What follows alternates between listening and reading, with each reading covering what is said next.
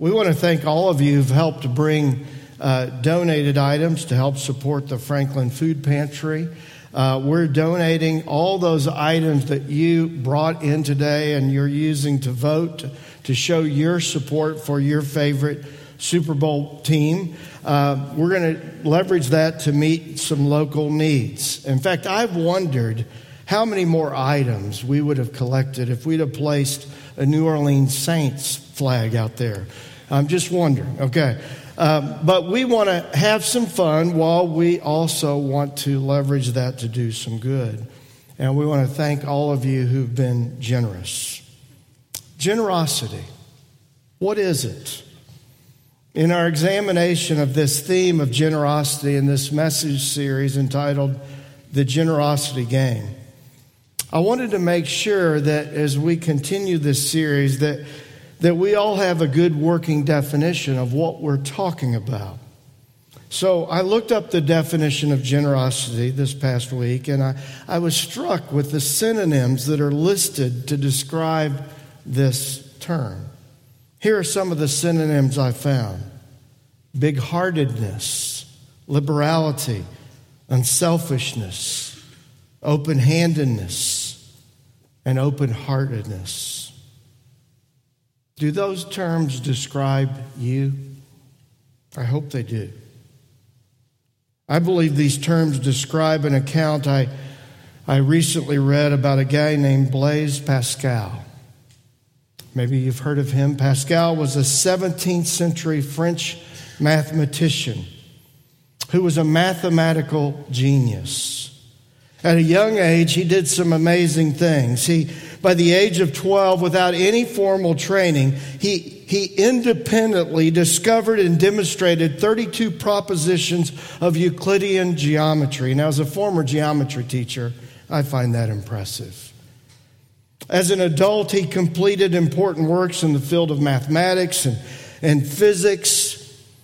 He really kind of developed probability, and his work led to what really today we have with computers.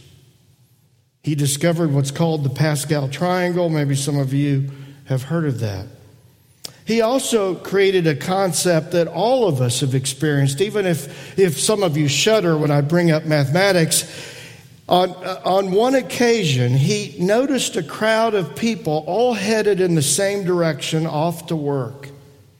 And so he came up with the idea of a bus. And so in 1662, he helped form the very first bus company. Pascal was also a believer in Jesus Christ. He wrote books on the subject of God's grace and the life of Christ. His love for God drove him to develop a love for the poor. On one occasion, he wrote, "I love poverty," he said, "because Christ loved it. I like wealth because it gives a means to assist the needy." Pascal deprived himself at times so that he could give more.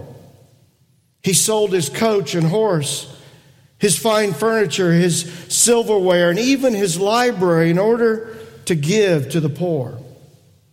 When he received an advance of 1,000 francs for his bus that he had created, which today would be the equivalent of about $55,000, he sent the money to the poor in a French city who had suffered from a bitter winter. He then signed over his interest in the bus company and donated that money to French hospitals.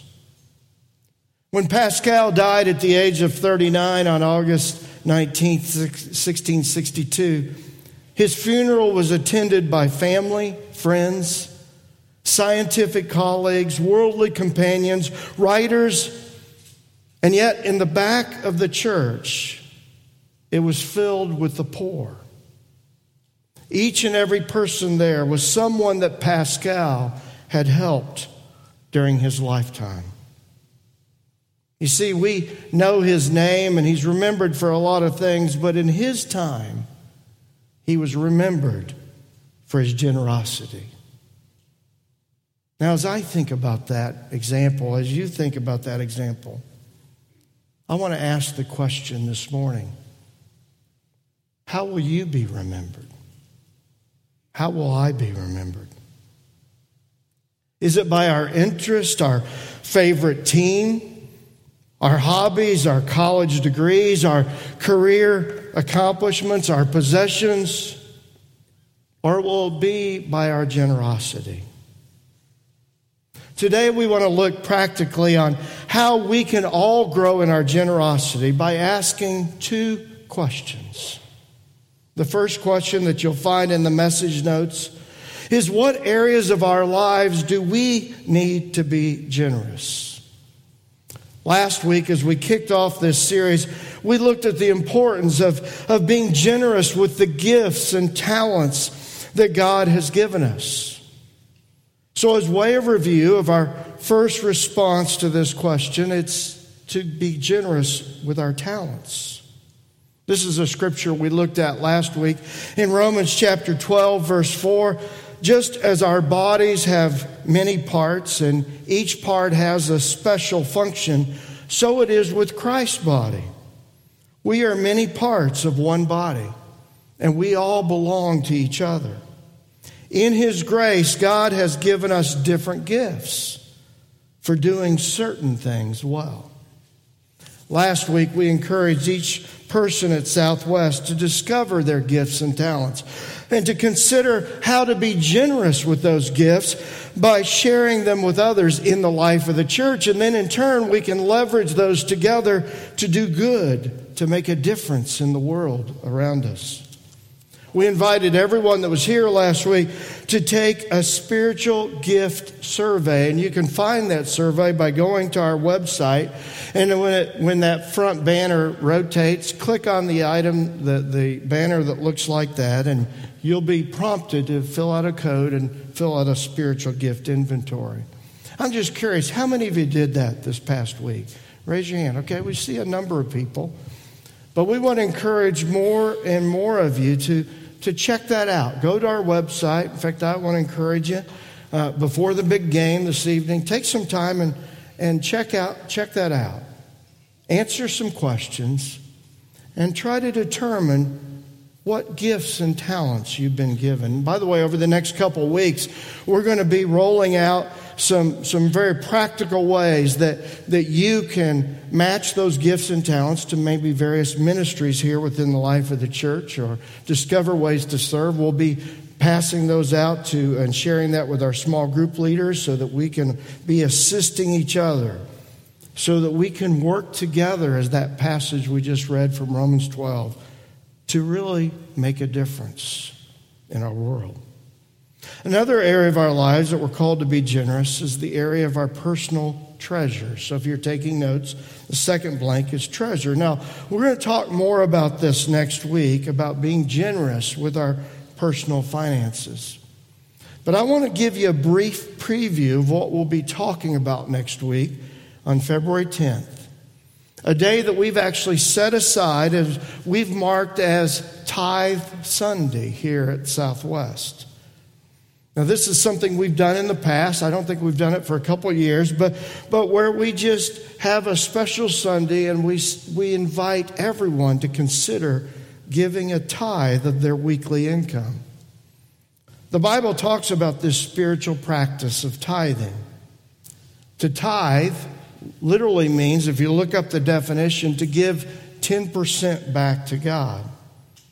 This was something that was commanded in the Old Testament to the Jewish people. And in the New Testament, Jesus commended the practice for His followers. As a church, we encourage this spiritual practice for a means for us to trust God and also to financially support God's work here at Southwest. So from time to time, as I mentioned, we've designated a particular day. It seems appropriate on the 10th day of February to talk about ways that we could all consider giving a tenth back to God. And it's a way for us to, as a church, really realize our full potential to give and to make a difference. Now, if you're already tithing and you've made that a part of your spiritual discipline to give 10% weekly back to God, then all we ask is that you simply continue to do that next weekend. If you've not yet made the commitment to give a tithe regularly back to God, we ask you to prayerfully consider giving a tithe next week. Now, maybe you're not ready to commit to this on a regular basis, but we're just asking for 1 week. Simply try out the practice. And to help us as a church see our full potential as a church body. Now, as you consider this challenge, I want to encourage you to consider a scripture that was written about 400 years before Jesus walked this earth. It was written by an Old Testament prophet named Malachi. He wrote the following to a group of people who were struggling with this call, this challenge to tithe. This is what he wrote in Malachi chapter 3, verse 8. Will a mere mortal rob God? Yet you rob me. But you ask, how are we robbing you? In tithes and offerings. You're under a curse, your whole nation, because you're robbing me. Bring the whole tithe into the storehouse, that there may be food in my house. Test me in this, says the Lord Almighty, and see if I will not throw open the floodgates of heaven and pour out so much blessing that there will not be room enough to store it. I will prevent pests from devouring your crops, and the vines in your fields will not drop their fruit before it is ripe, says the Lord Almighty. This scripture, which I've always found very inspiring, was a big reason that my wife and I made a commitment to tithe our income when we first got married 35 years ago. One of the reasons that we're personally sold on tithing is because as we have tested this practice out over the past 35 years, we are personally sold that this promise from God is really true. As we look over the course of our lives, even though at times it was a challenge to give 10%, it would cut that check. You know, there was a time where we had 3 kids in diapers at the same time. I mean, that was a challenging time financially. Now, we thought, boy, if we can just get them out of diapers, everything's going to be good. Little did we know those 3 kids would all be in college someday. Okay, that was a challenging time as well. But you know what we found is that when we took this test to heart from God and said, we're going to give that first fruit back to God, we've been amazed through the years of how God has truly opened the floodgates of heaven and poured out so many blessings into our lives. Now, yes, we've been blessed financially, for which we're grateful for, but in so many times, it wasn't in the financial means that we saw those blessings poured back into our lives. It was also a sense of joy, of giving, a sense of peace that we were trusting God with our future, a sense of purpose and camaraderie with other believers in a church family, saying that we want to pull our resources and make a difference in this world. And so we've also had just a great and amazing mission adventure through the years. Starting a church, going on mission trips. God has truly blessed us far beyond what we deserve. We want to encourage, and I want to encourage you personally, to truly consider, if you've not, maybe you're not ready to take on this practice on a regular basis, try it out next week.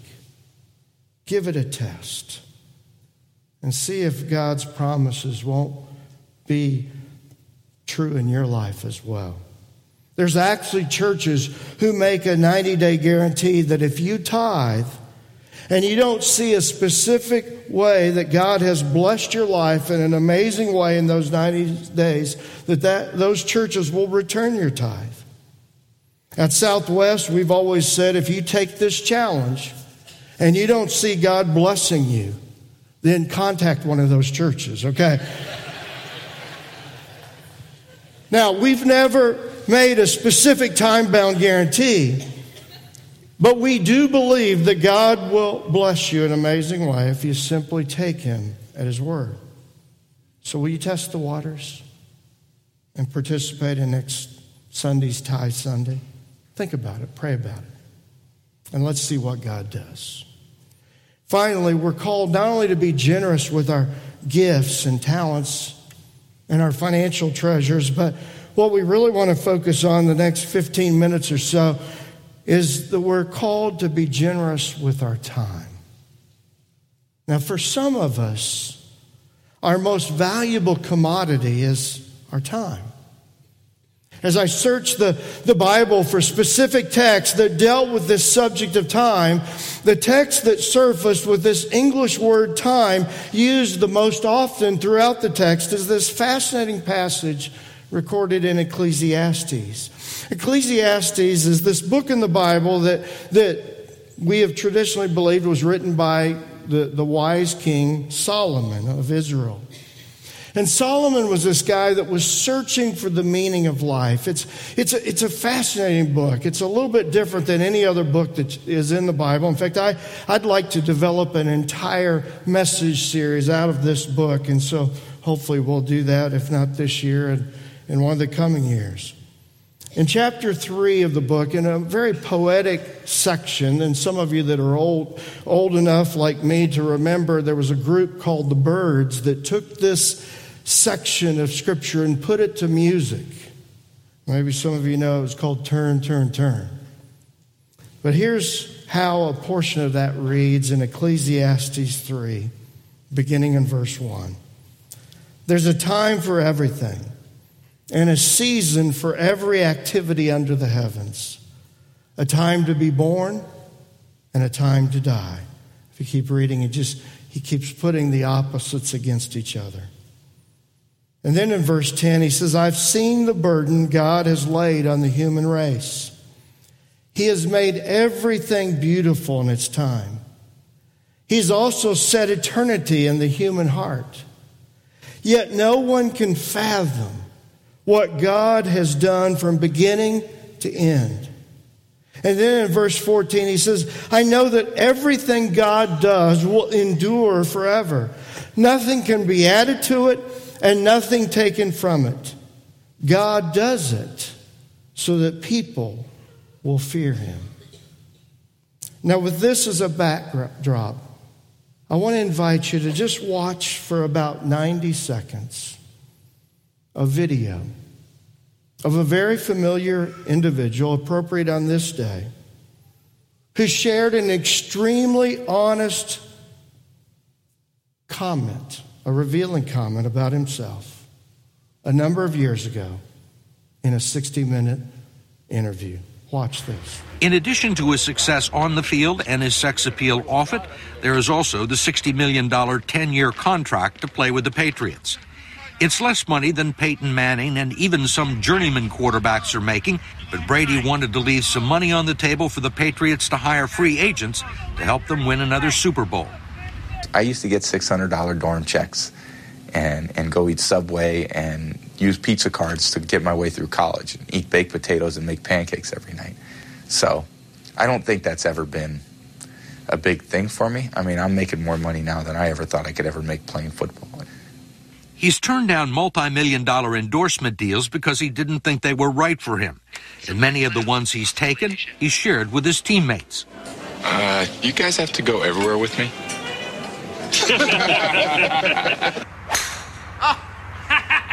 But with all that money, fame, and career accomplishments, we were surprised to hear this from him. Why do I have 3 Super Bowl rings and still think there's something greater out there for me? I mean, maybe a lot of people would say, hey, man, this is what it is. I reached my goal, my dream, my life is me. I thank God. It's got to be more than this. What's the answer? I wish I knew. I love playing football and I love being the quarterback for this team. But at the same time, I think there's a lot of other parts about me that I'm trying to find. This interview was conducted back in 2005. Now, Tom Brady has 5 Super Bowl wins. He's married a supermodel, has more fame. And although I don't root for him, I do have to acknowledge, and I have to give the Patriots fans out there, the 2 of you, okay. I have to acknowledge that he'll go down as one of the best, if not the best, quarterbacks of all time. And yet my hope is that in the last 14 years, he's been able to discover the answer to this very important question. What else is there in life than athletic success and fame and fortune? Solomon, who I believe wrote Ecclesiastes, wrote that this answer is found in humbly worshiping God and discovering His purposes for our life.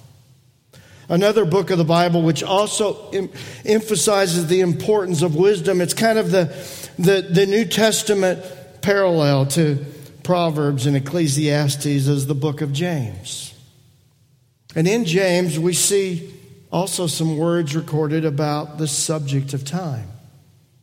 In James 4, verse 13, we read these words. Now listen, you who say today or tomorrow we'll go to this or that city, spend a year there, carry on business and make money. Why, you do not even know what will happen tomorrow. What is your life? You're a mist that appears for a little while and then vanishes. Instead, you ought to say, if it is the Lord's will, we will live and do this or that. As it is, you boast in your arrogant schemes. All such boasting is evil. If anyone then knows the good they ought to do and doesn't do it, it is sin for them. It's a sobering passage, isn't it? Here James writes the importance of recognizing the brevity of our lives and the preciousness of each day. I believe in so many ways these 2 Bible passages I've never put up against each other before in my study and my teaching, but I see a tension between the spirit of embracing each moment of each day and celebrating and living out that moment and recognizing that it's a priceless gift, and yet also having the humility to recognize that life is short. It's simply a mist or vapor that quickly passes. So therefore, we need to make sure that we're using our time well and that we're investing our time in that which really matters. Have you ever thought about how much of our time we can carelessly waste?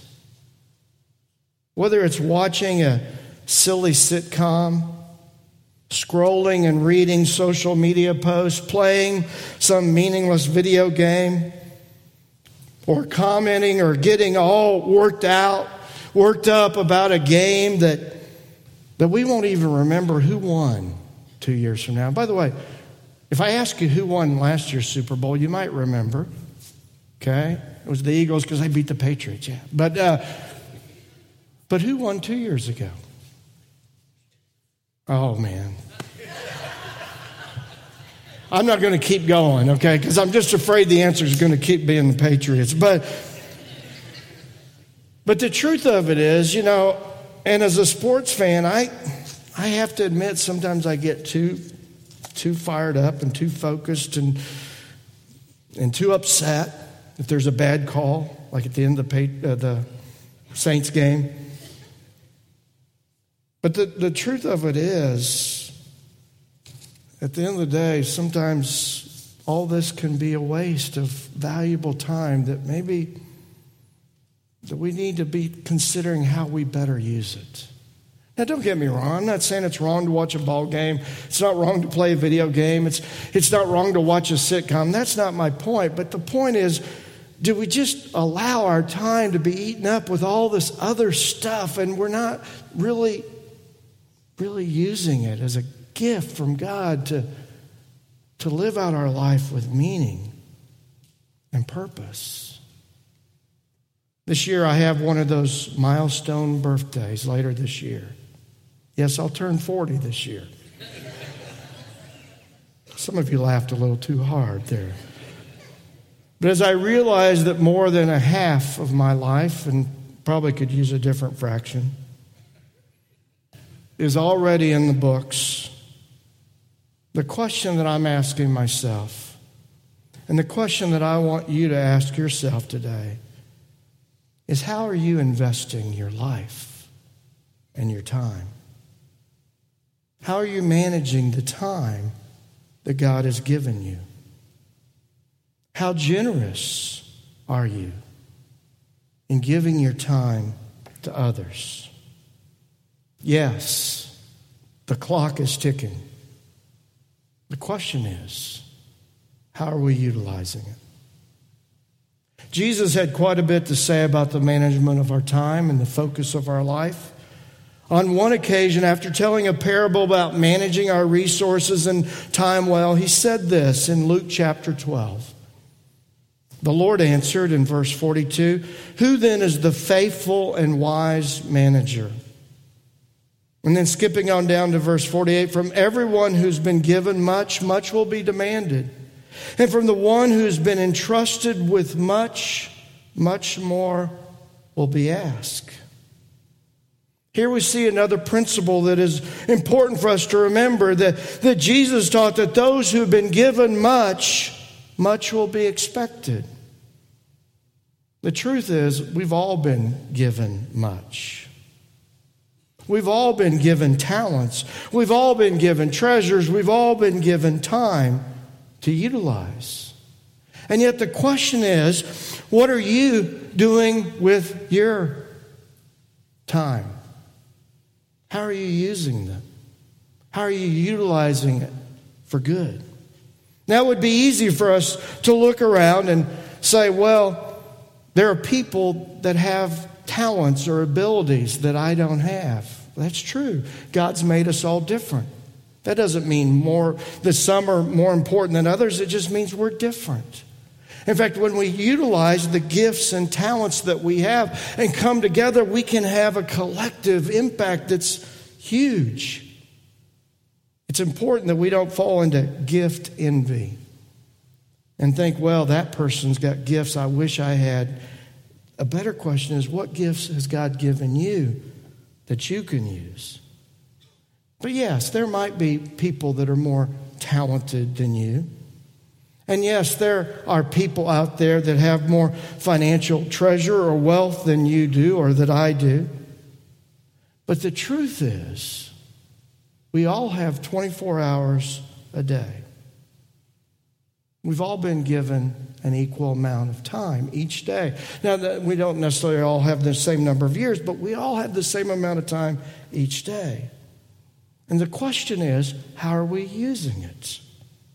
How are we leveraging that time to help others, to be generous, and to be a blessing to others?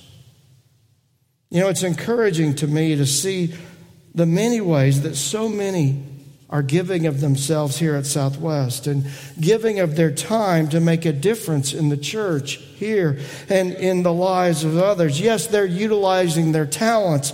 And I know, and I'm grateful for those that are investing their treasure to make a difference. But I'm so grateful for those who are investing their time to make a difference. Let me just give a few examples. First of all, I'm encouraged by our small group leaders, and that number is growing as we've seen some small groups in the past 12 months branch into become 2 groups so that we can make more room for more people to participate and experience a small group Recently, we've been encouraged to see individuals like Holly Snyder, Kyle Brockmeyer, and Anita Tatarzyski. Okay, I was so concerned about your last name, and then I mispronounced your first name.